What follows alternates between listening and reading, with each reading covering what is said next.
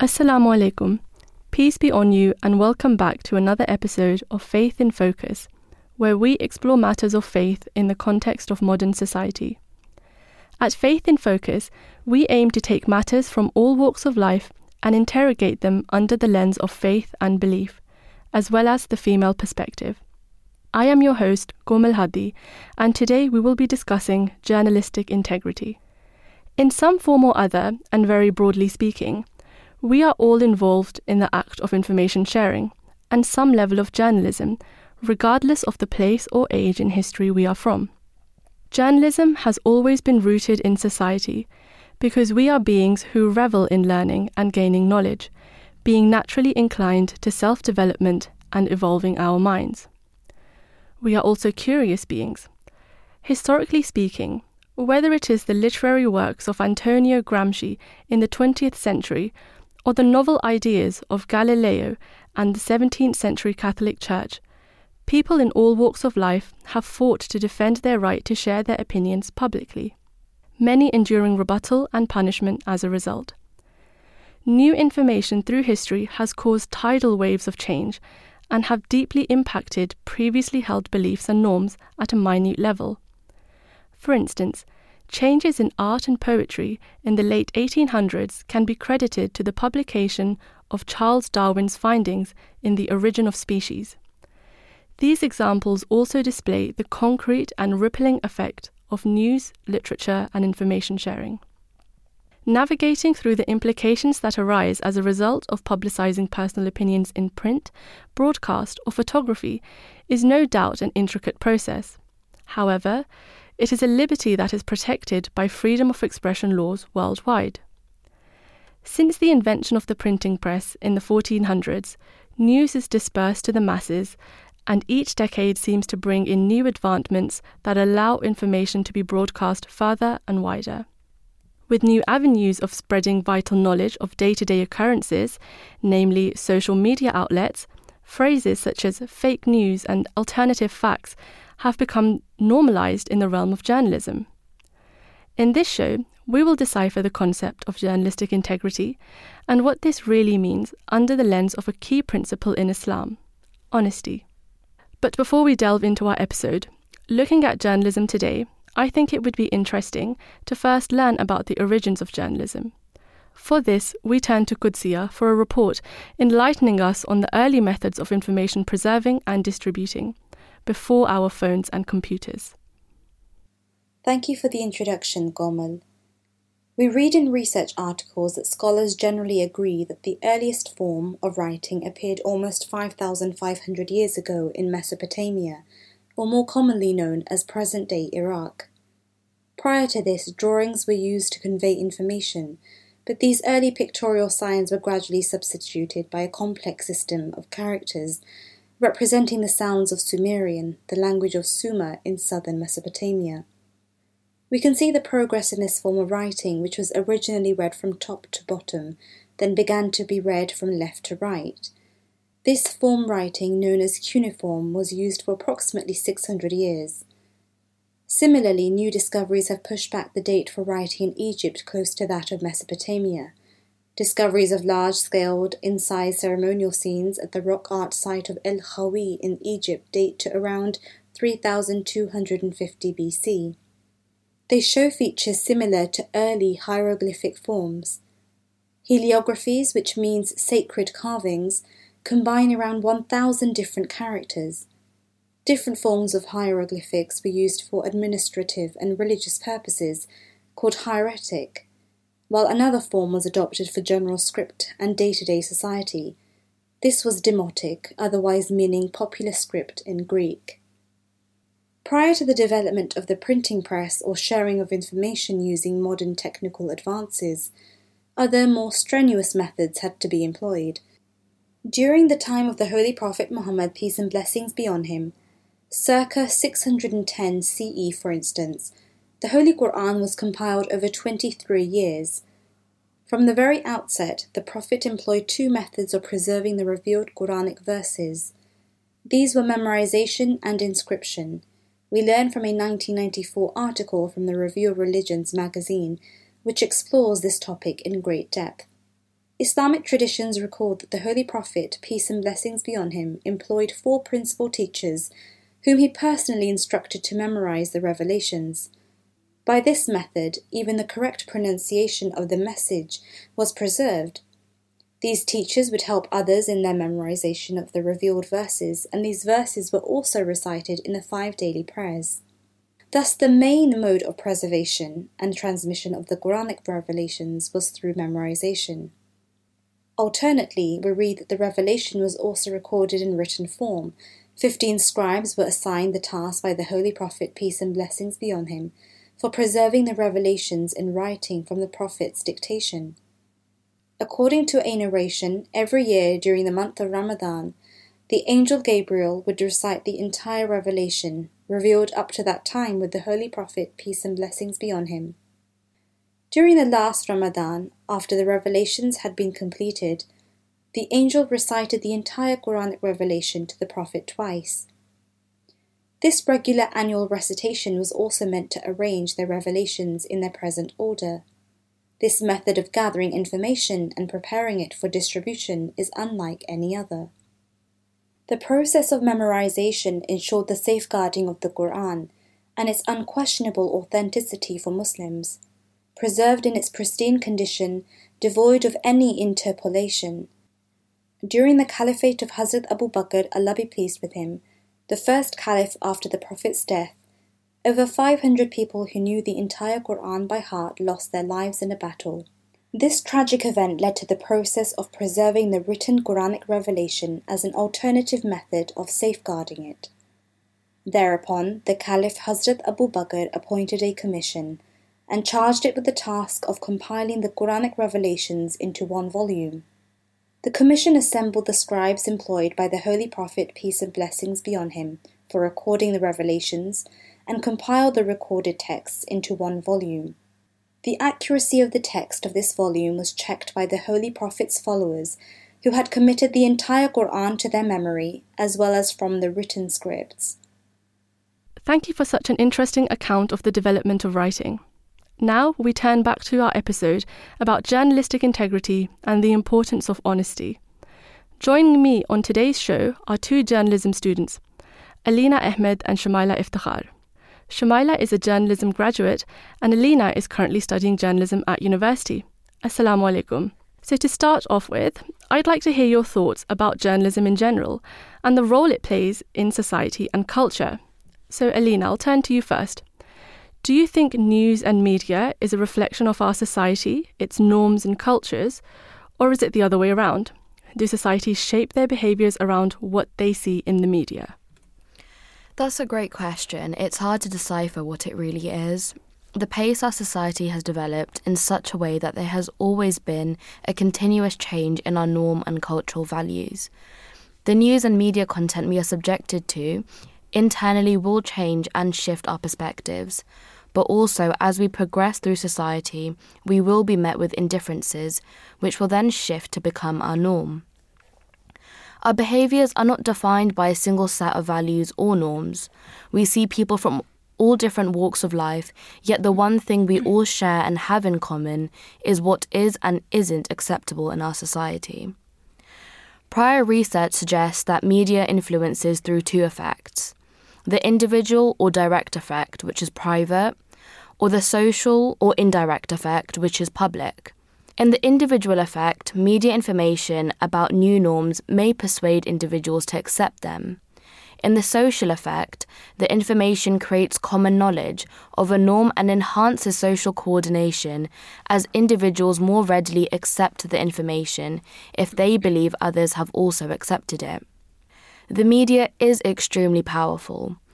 I think a lot of people underestimate the amount of influence they get from it. Mass media have huge reach in society and are a key filter through which people learn about each other. Yet countless studies demonstrate that these media continue to reproduce ethnic and racial stereotypes with often harmful effects. In various mediums, news, drama, and gaming, ethnic minority groups are typically marginalized and overlooked. Very often, when they are represented, they are shown only in a narrowly stereotyped role. A lot of our core beliefs are arguably from either a religious teaching or are shaped around society. In short, I do think it's a bit of both, but more so our news is derived from what is current society, which then further amplifies the responses to it. Some really interesting points there.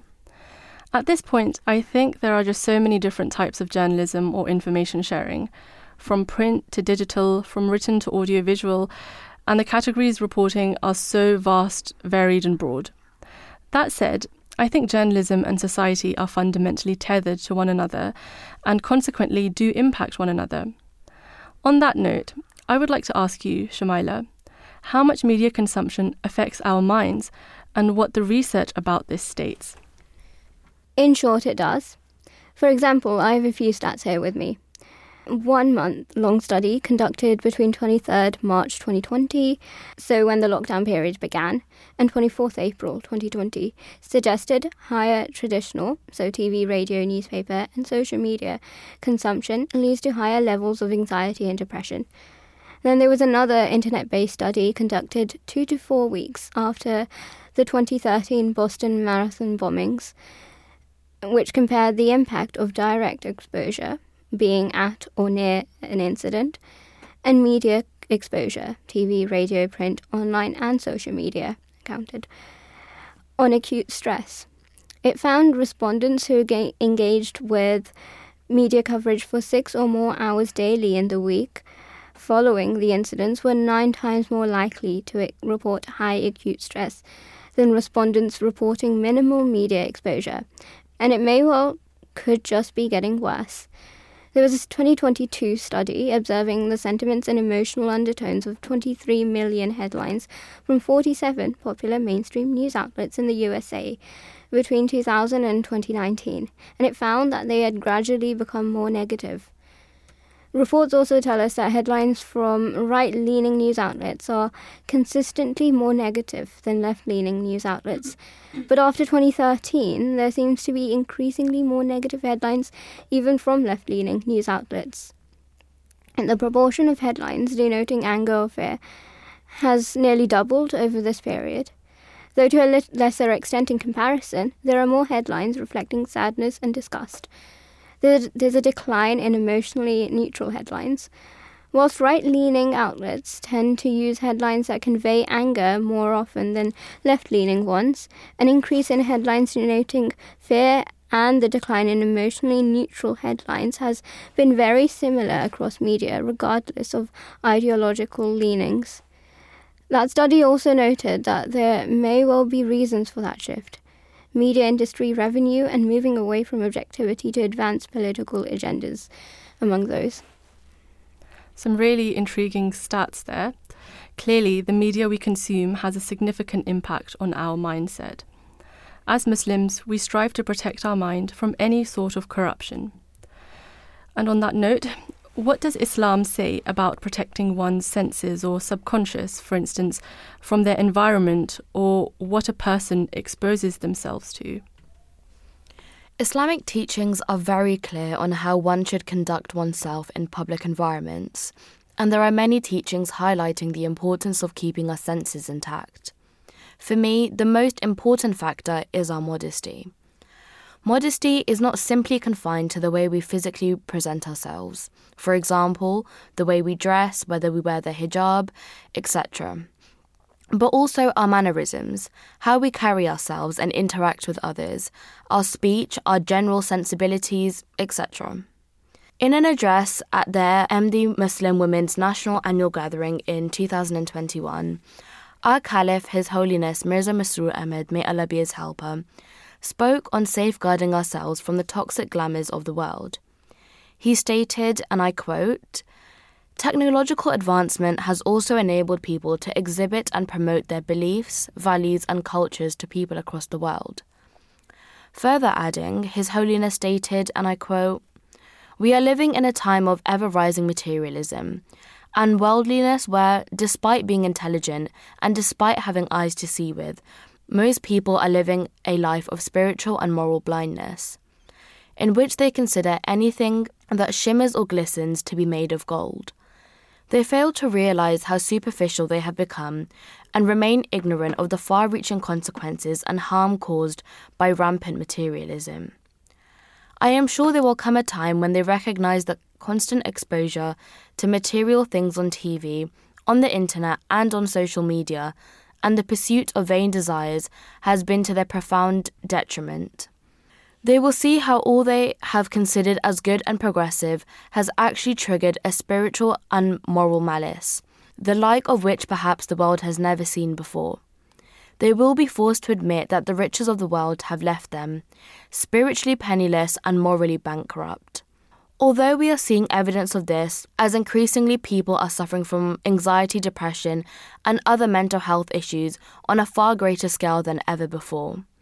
It is my firm belief that the root cause of this, that they have been trapped by their materialistic pursuits and cravings, and above all because they have abandoned faith in God Almighty. Again, this only emphasises how much importance is laid in Islam on acting in moderation. The issue many people from younger generations face is the idea and feeling of not being able to participate in such activities, or as society puts it, to be a norm, whilst our religion Islam teaches us to always try and keep our morals intact. As Ahmadi Muslims, we are extremely lucky to have the guidance of our Caliph, His Holiness Mirza Masroor Ahmad, may Allah be his helper, who has on multiple occasions emphasised on what as Muslims we should be acting on. His words are a guiding light for us in these times, at such a maddening world. For example, in his address that I just quoted from, His Holiness also said, and I quote, "You should seek to integrate, but as I have said in the past, integrating and contributing to your country does not require you to violate your moral compass and forsake your religious values. Rather, the way to successfully integrate into Western nations is to contribute to the success of the nation while maintaining your religious identity.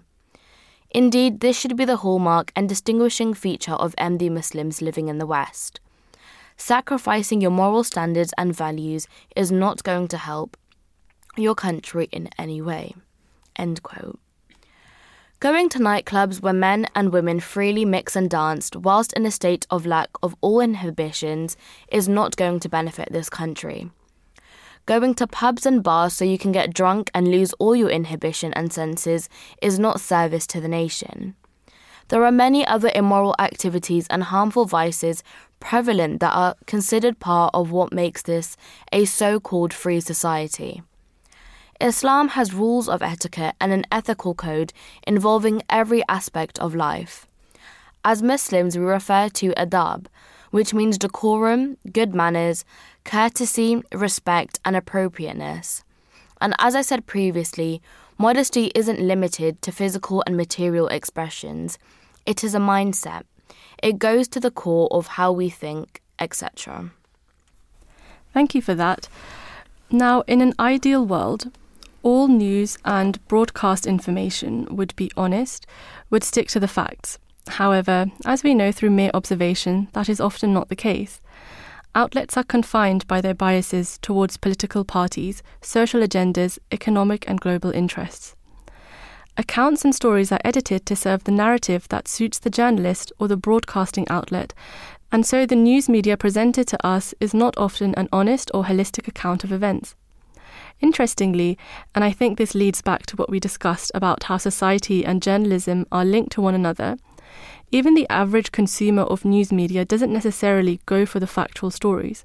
Rather, in modern societies, there seems to be a trend where consumers of news and media relish over sensationalized stories that are intentionally presented in a way to gain traction with the popularization of clickbait over intellectually sought-out, reviewed material. I mentioned earlier on this idea of honesty as a core principle in Islam. The Holy Prophet of Islam, the greatest role model of Islam, Muhammad, peace and blessings be on him, even before he received divine revelation, was known as Al-Sadiq, the truthful, and Al-Amin, the trustworthy. It is narrated in the traditions that once the Holy Prophet, peace and blessings be on him, gathered his clan at the foot of a mount and said, "If I tell you that a big army is in wait for you behind this hill, would you believe me?" They all said, "Yes, because you have always spoken the truth." In another tradition, it is narrated by Ibn Mas'ud that the Holy Prophet, peace and blessings be on him, said, "Truth guides to virtue, and virtue guides to paradise. A person persists in telling the truth till in the sight of Allah he is named truthful. Lying leads to vice, and vice leads to the fire. And a person goes on lying till in the sight of Allah he is named a liar." In elaboration of this concept, in a Friday sermon delivered by His Holiness Mirza Masroor Ahmad, the 5th Caliph of the Ahmadiyya Muslim community, highlights the significance of truth-telling, as well as explaining the danger and damage that can be caused by lies and dishonesty.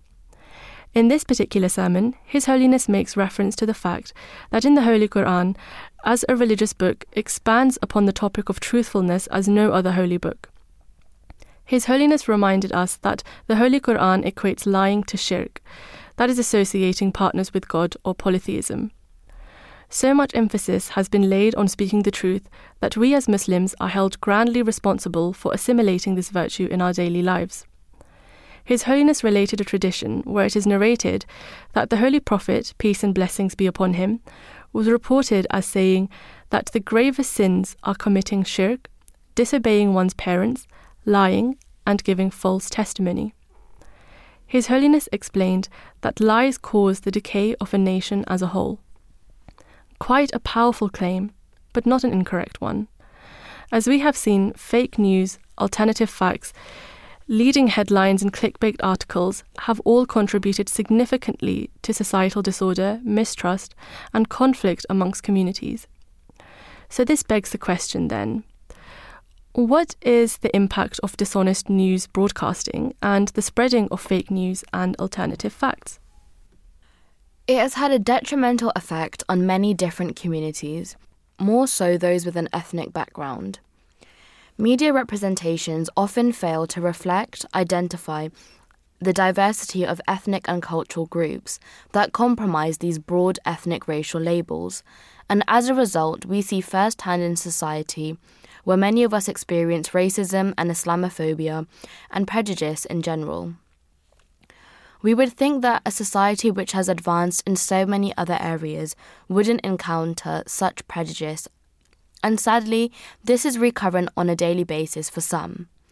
Most recently, it is seen in the sporting industry as fans held racist chants towards Real Madrid's Vinicius Jr.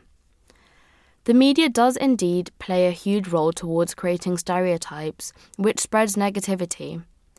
In my view, the representation we see of people of colour in our media is not accurately reported, let alone perceived.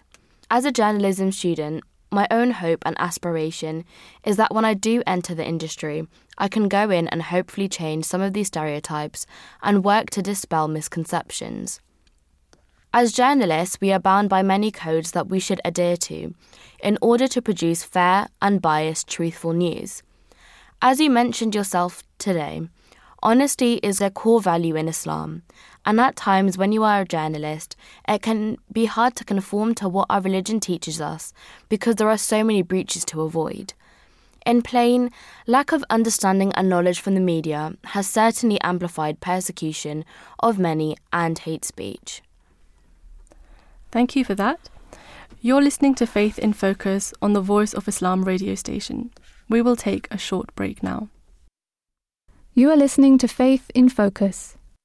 Caliph of the Ahmadiyya Muslim community, His Holiness Mirza Masroor Ahmad has said, "Remember, following the crowd and bowing to the influences of society is not freedom. Rather, true freedom is having the strength to follow your beliefs and to act upon your convictions."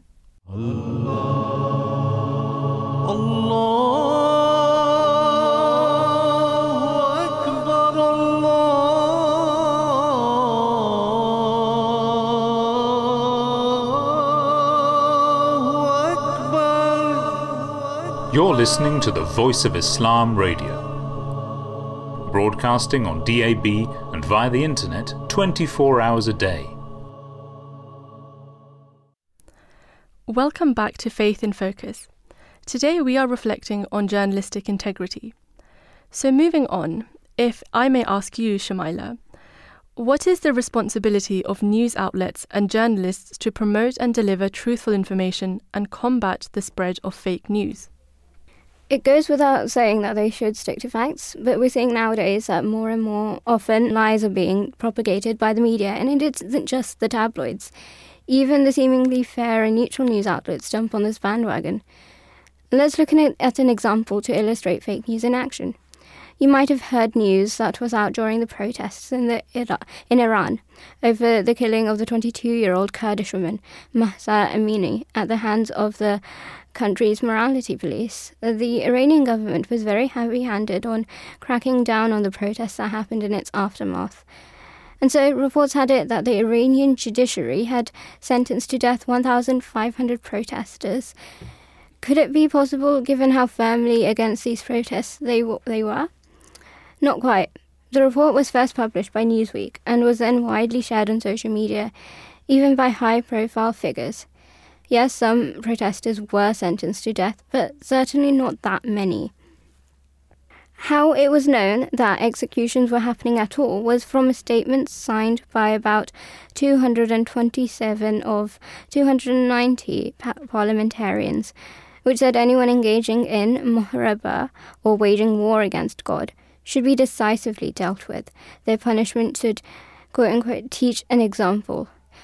Muharaba is one of the charges that may get someone sentenced to death, but nowhere did it say they actually were. Then, a few days later, a now deemed to have been fake document circulated, claiming to show the names of 227 lawmakers on a letter calling on Iran's judiciary to treat everyone who had participated as having engaged with muharaba. But the list was old and included former members of parliament, and Iran's judiciary also rejected its authenticity. Indeed, research backs up how fake news like these spread rapidly. A 2022 survey by the newspaper industry marketing body Newsworks indicated that more than 8 in 10 people that they surveyed in the UK came across fake news in their day-to-day lives. 52% admitted they had been deceived by fake news at least once. Almost a quarter of them said they had sometimes been deceived. 6% say they had been deceived regularly, but only 9% said they had never been deceived. But it's not a new phenomenon. Now, if you look at the history of Ahmadiyya even, many news outlets, some of which were even known to be otherwise trustworthy, also tried to hinder the message of the promised Messiah, peace be upon him, spreading false rumours about him. For example, there was the Civil and Military Gazette, which usually was neutral, but it too would publish slanderous pieces about the promised Messiah, peace be on him, publishing in 1899 a story criticising and mocking a pamphlet by him about the plague and its divine cure.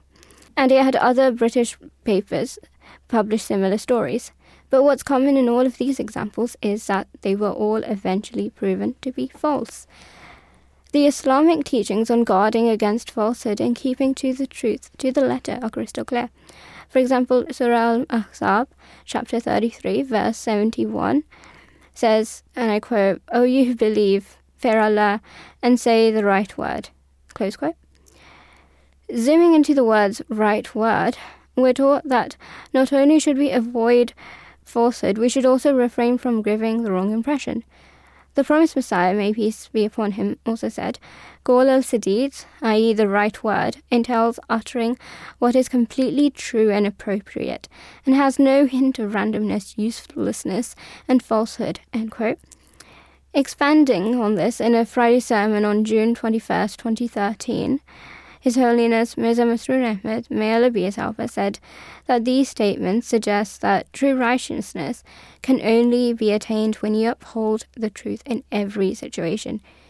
Even a little falsehood can lead one away from God, or lead to being rejected by him. It should not only be true, but also be appropriate and pertinent. You don't need to say everything, that is true, if it is not appropriate at that time and may cause problems, and nor should you exaggerate. Looking at why it's important that journalists refrain from spreading lies, if we go back to the 2022 Newsweek study, how do people actually check whether they can trust what they're reading online? I have some interesting numbers here. To investigate the accuracy and reliability of online content, 46% look for similar articles to verify a story. 35% look at the name of the publisher to check if it's reputable. 31% look for other signs of authentic news reporting, like the writer's name and the publisher. So if who they are trusting will deliver truth is not, how can they trust anyone at all? There was a 2023 study by King's College London. It was called the World Value Survey. And it was of 3,000 UK adults between March and September 2022. And it found that UK trust in journalism was one of the lowest in the 24 countries they surveyed since they began it in 1990. It ranked 23 this year, only one higher than Egypt. Thank you very much. That was really eye-opening, the real-life examples that you provided. And I would like to now mention a hadith or a saying of the Holy Prophet, peace and blessings be on him here, related to Hassan ibn Ali, that he learnt the following from the Holy Prophet, peace and blessings be on him. Leave alone that which involves thee in doubt, and adhere to that which is free from doubt, for truth is comforting, falsehood is disturbing. This is incredibly relatable to our current news and media culture, particularly the idea of falsehood being disturbing, as we see how a skewed representation of information can lead to dire consequences. In 2017, we were introduced to the new phrase alternative facts, a phenomena which is employed to give an ethical bearing to false information. It was a phrase coined by the US counselor to then-President Kellyanne Conway during a Meet the Press interview, and it points to the idea that lexis in news media is constantly evolving. Perhaps 50 years down the line from today, discourse will be entirely different to its current state. Ethical boundaries are always changing, and though we have laws in place to protect vulnerable communities in the media and promote integrity, media outlets are constantly pushing this boundary.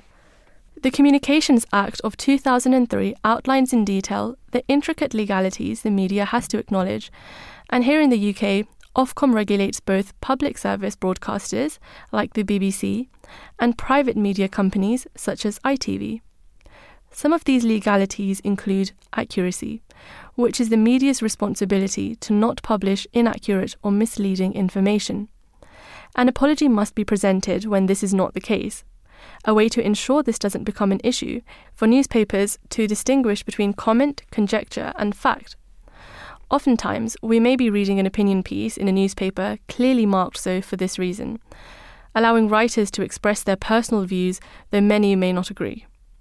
Article 19 of the Global Campaign for Free Expression also instructs there should be an opportunity to reply to inaccuracies. Now, as we consider the idea that news media and content should be honest and accurate, it does lead one to think about whether all happenings need to be shared. Should every traumatic or tragic event around the world be documented and reported? To delve into this, I want to talk about a specific example. Possibly one of the most controversial events in news media was the publication of an image of 2-year-old Aylan Kurdi in 2015. The infamous and disturbing photo of the child in a red shirt laying face down on the coast of Turkey after drowning, as he and his family fled a war-torn Syria. This was a journalistic moment of awe, as behind the scenes fierce debate ravaged newsrooms. Media organizations deliberated over whether it was ethical to print and distribute this tragic photo. I imagine questions were asked such as, do we censor this photo, or do we have the responsibility of showing the world the consequence of the refugee crisis at its peak? Here in the UK, The Guardian stated some time later that they decided there was a strong public interest justification as part of their editorial code. This was definitely a visual moment which shook the world.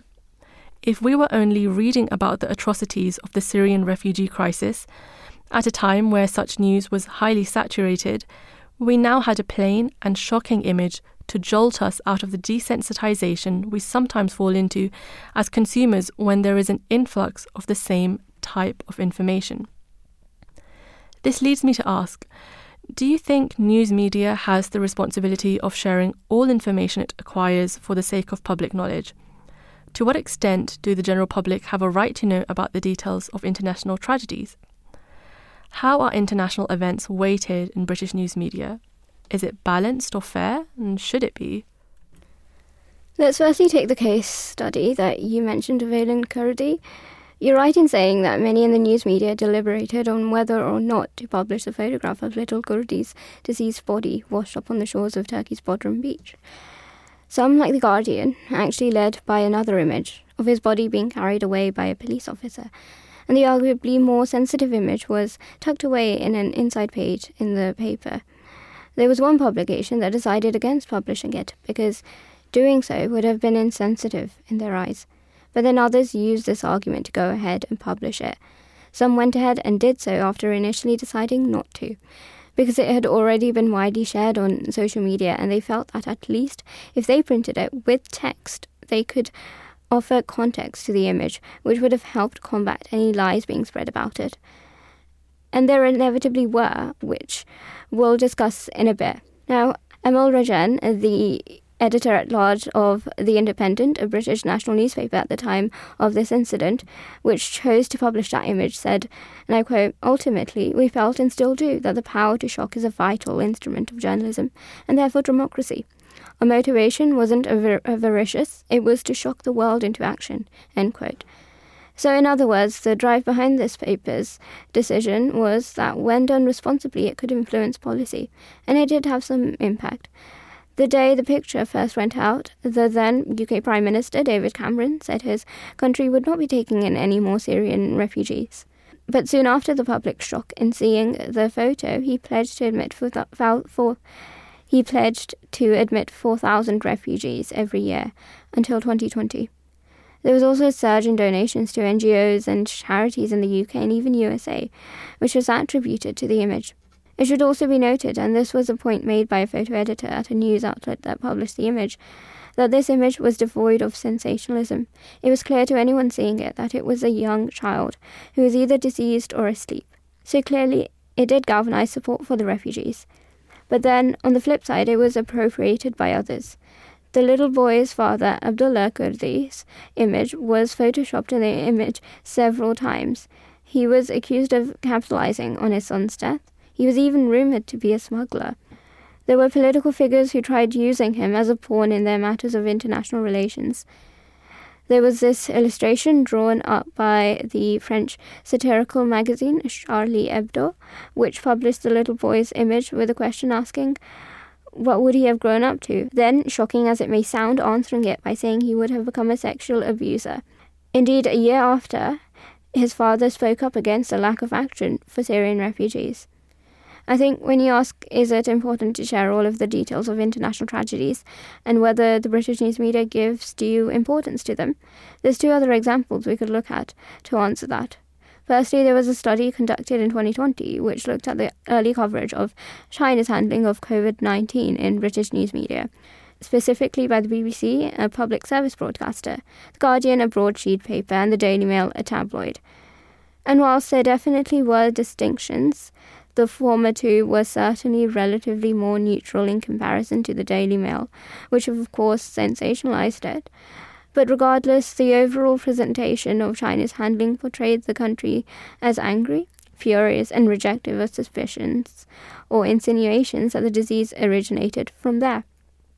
Even the generally more neutral coverage that the study noted the BBC having did not have anything in praise of China when its infection rate did decline.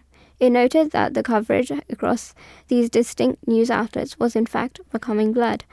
Likewise, the coverage of the 2004 Boxing Day Asian tsunami was covered in a way that did not blame anyone. An analysis of the incident noted the couple of characteristics that marked it and also the coverage of other natural disasters. It was sudden and dramatic. What all of these examples illustrate to us is that the intention behind what you're putting out and how you're putting it out is of great importance, and this would also affect how A, you cover it, and B, how it's received. There's a very well-known hadith, or saying of the Holy Prophet, peace and blessings of Allah be upon him, that says, and I quote, "Deeds are judged by motives," end quote. Relating that to our examples, the non-sensationalist coverages of Aylan Kurdi strove to influence change for the good, whereas the one by Charlie Hebdo was marked by malice. On whether every detail needs to be noted, then no, I don't think that ever is possible, and like the study of China's COVID-19 handling noted, the way those outlets had framed their coverages was influenced by their target audience. But, and I'll speak about this properly later, it's important not to cherry-pick facts, to distort, deceive, and deliberately incite resentment in others through what you choose to cover. Some really important examples there, thank you. Unsurprisingly, there was in fact an international response to this photo of Aylan Kurdi. The French president at the time, François Hollande, stated this image served as a reminder of the world's responsibility towards refugees.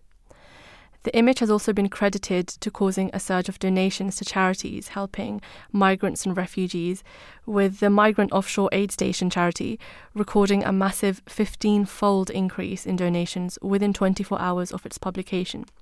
So there is evidence here to suggest that the publishing of the shocking and difficult-to-digest image caused waves across the world as it raised awareness of the scale of the refugee crisis. I would like to ask, do you believe journalists have a responsibility to drive positive change in the world, and why? And how might these responsibilities be achieved? If I can turn to you, Alina. I definitely agree that we bear a responsibility to create a positive influence, and I agree that society does not exist independently without individuals. As previously discussed, the media has a lot of power, and whether we take accountability for what we consume or not, internally the things we watch will subconsciously feed into our habits. As journalists, we can either enforce negative stereotypes, or we can choose to educate our readership with thorough facts and open up their perspectives. A lot of the prejudice we see in our society comes from not knowing and ignorance. Those who spread hate speech most of the time are uneducated, and those who follow are just as narrow-minded. And until they see an accurate representation and have the correct understanding of other cultures, we won't see much change. We live in a digital society. Everything is accessible at the touch of a button. Yet, there just simply isn't enough content or people out there who are showcasing the positivity and truth. Many of those with platforms who are able to create some change often don't, as it's regarded as an uncomfortable conversation, or they're just as worried about the responses they will receive. People are unwilling to sit down and take time to study other cultures or norms, and thus the responsibility is put on news anchors on online sites. As an industry, we can do more by having more people from ethnic backgrounds, and those who have experienced things which are different to what we perceive as normal. It is reported that even in a country like the USA, with its vast ethnic demographics, 67.7% of news anchors are white. Elsewhere too, it isn't often we see a person of colour on screen and talk on their views. But I also think it isn't just up to marginalised communities to speak up for themselves. Every person in society should bear some responsibility of creating positive attitudes towards one another, and that can only be done through education. Those with power and platforms should certainly use them to educate others. Thank you for that insight. I think what you have said really brings us to the core of today's discussion on what journalistic integrity means and what its purpose is. Now, I want to consider censorship and accountability in news media and journalism. By the grace of Allah, the Ahmadiyya Muslim community does occupy a significant space in journalism. We are obviously speaking today on the Voice of Islam radio station, but in addition to this, there are many brilliant digital and print publications that are produced by the Ahmadiyya Muslim community. One that I particularly wanted to draw attention to is Al-Fazl, a newspaper which was published for the first time in 1913 under the caliphate of the first caliph of the Ahmadiyya Muslim community, His Holiness Hakim Maulvi Nuruddin, may Allah be pleased with him. For an outstanding 110 years, this newspaper has been sharing the sermons of the caliphs and other religious and moral pieces of information and announcements for its readers. Al-Fazl is also a resilient publication, being printed for the first time in Qadian, India, then Rabwa, Pakistan, before being suspended from being printed in Pakistan because of the country's blasphemy laws. It is now published in the UK and is also found online. The suspension of this newspaper draws on the issue of censorship in the media. News organisations, by way of sharing stories, provide a voice to the voiceless. Shamaila, can you share your thoughts on the responsibility of someone who can provide this for a persecuted people? Sure. It is very important, especially in countries that do not have laws which restrict or outright outlaw being able to speak up for the oppressed. And there are many Islamic teachings and also guidance from His Holiness Mirza Masroor Ahmad, may Allah be his helper, on this. In fact, in a speech in October 2013, His Holiness said that the promised Messiah, may peace be upon him, said, and I quote, "To show love and compassion and be sympathetic to humanity is a huge form of worship and is an excellent means of gaining Allah's pleasure," close quote.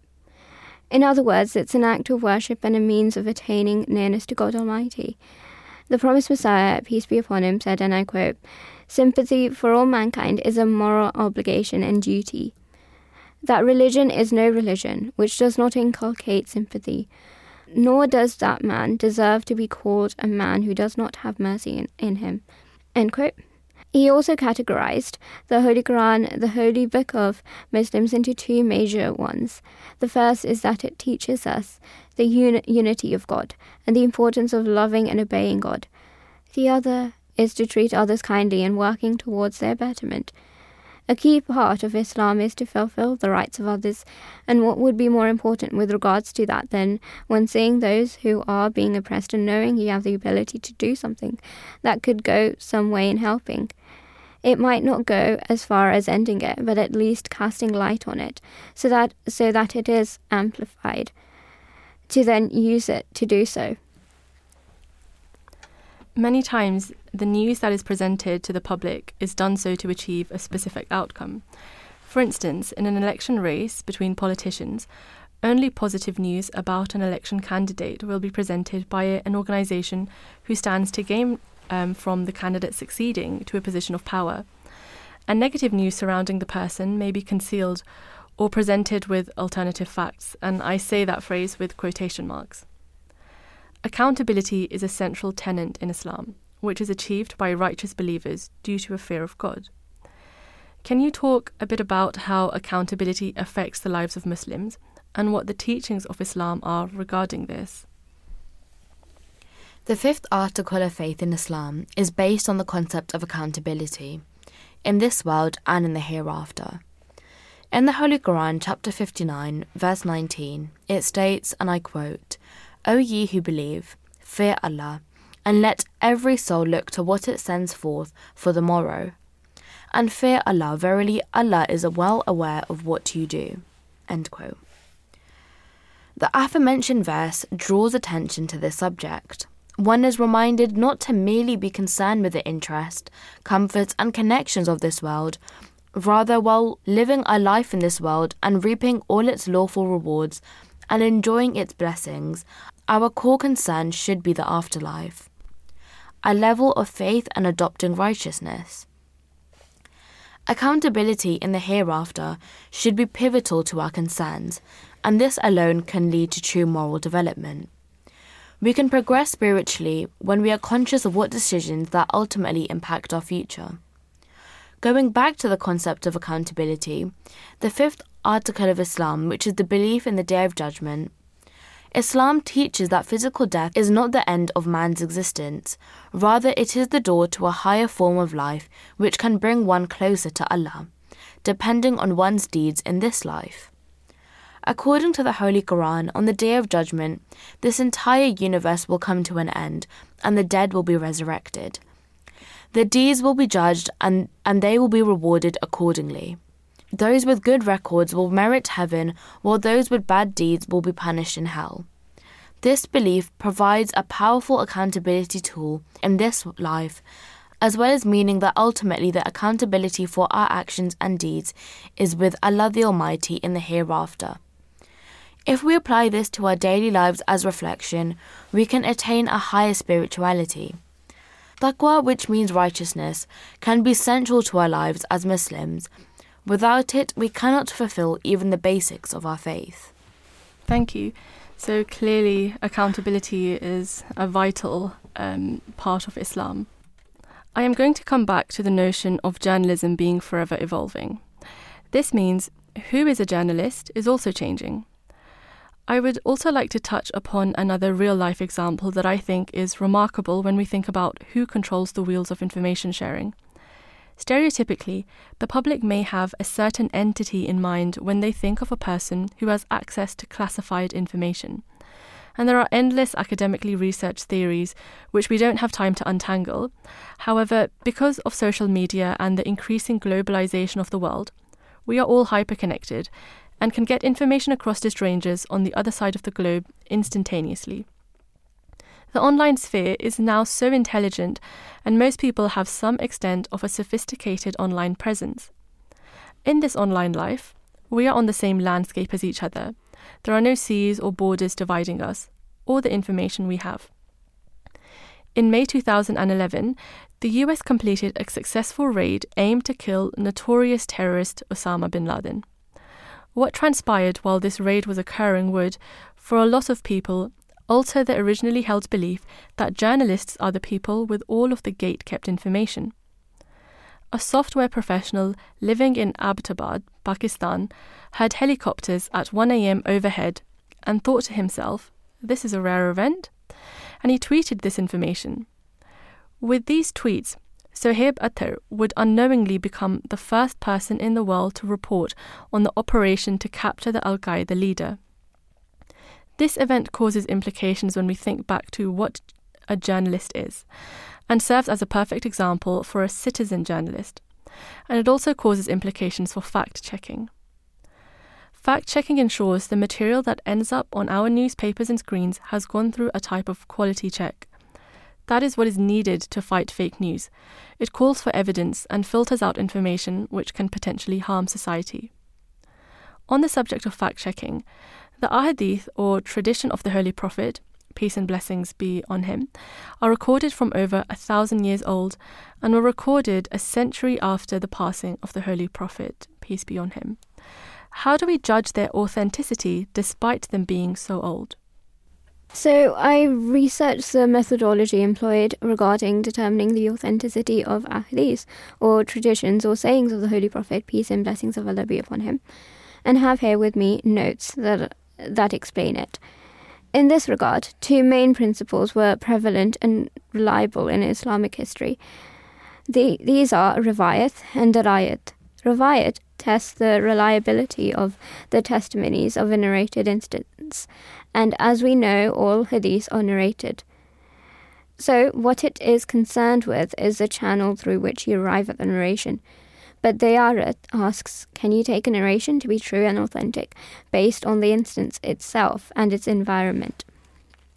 Now, there are a set of terms that we should really consider when we employ either of these principles. In the case of riwayat, some of those are that the narrator should be someone who speaks truly and honestly. They shouldn't have a habit of exaggerating and swaying or summarizing original reports so as to compromise on their meanings, or should they have a personal interest in the narration in question in case they are taken to be biased.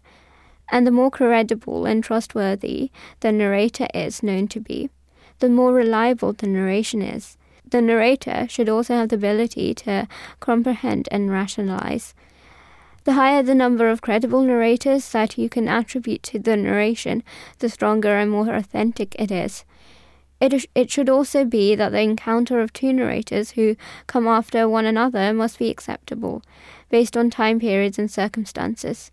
And links in that channel of testimonies to the narration should be preserved. None of the narrators should be missing anywhere in the chain. Some of the terms of the principle of the dirayat are that it must not contradict with authentic historical records. So anything that contradicts the Holy Quran should be rejected. Likewise, if one narration contradicts another, more reliable one, then that compromises its reliability, and it's also compromised if it clashes with a proven fact. If there is a narration that is deemed true and has more people testifying to it, but only one existing narrator, that puts the narration into question. Another thing that puts a narration into question is if it makes you think twice, i.e. if it doesn't seem to be in harmony with common sense, or if it's ambiguous and you just aren't sure you can trust it. But it is important not to rely solely on riwayat, and there's Quranic teachings and even traditions from the Holy Prophet, peace and blessings be upon him, on that. Thank you for sharing that research with us. It is really fascinating to learn about. As we bring this episode to a close, I would like to share some wisdom from the Holy Quran. Chapter 49, verse 7 of the Holy Quran states, O ye who believe, if an unrighteous person brings you any news, ascertain the correctness of the report fully, lest you harm people in ignorance, and then become repentant for what you have done. Indeed, this mighty text, which was given to mankind 1,400 years ago, carries many of the complexities which developed in the progressive world recently, such as this example which explains the very basis of journalistic integrity. Thank you for joining us on another episode of Faith in Focus. And of course, I must thank my guests, Alina Ahmed and Shumaila Iftikhar, for joining me today, and Qudsiya for the report. You have been listening to Faith in Focus on the Voice of Islam radio station, produced by Mrs. Sharmeen Butt. Please tune in again next time for more information and discussion. Assalamu alaikum. Peace be upon you.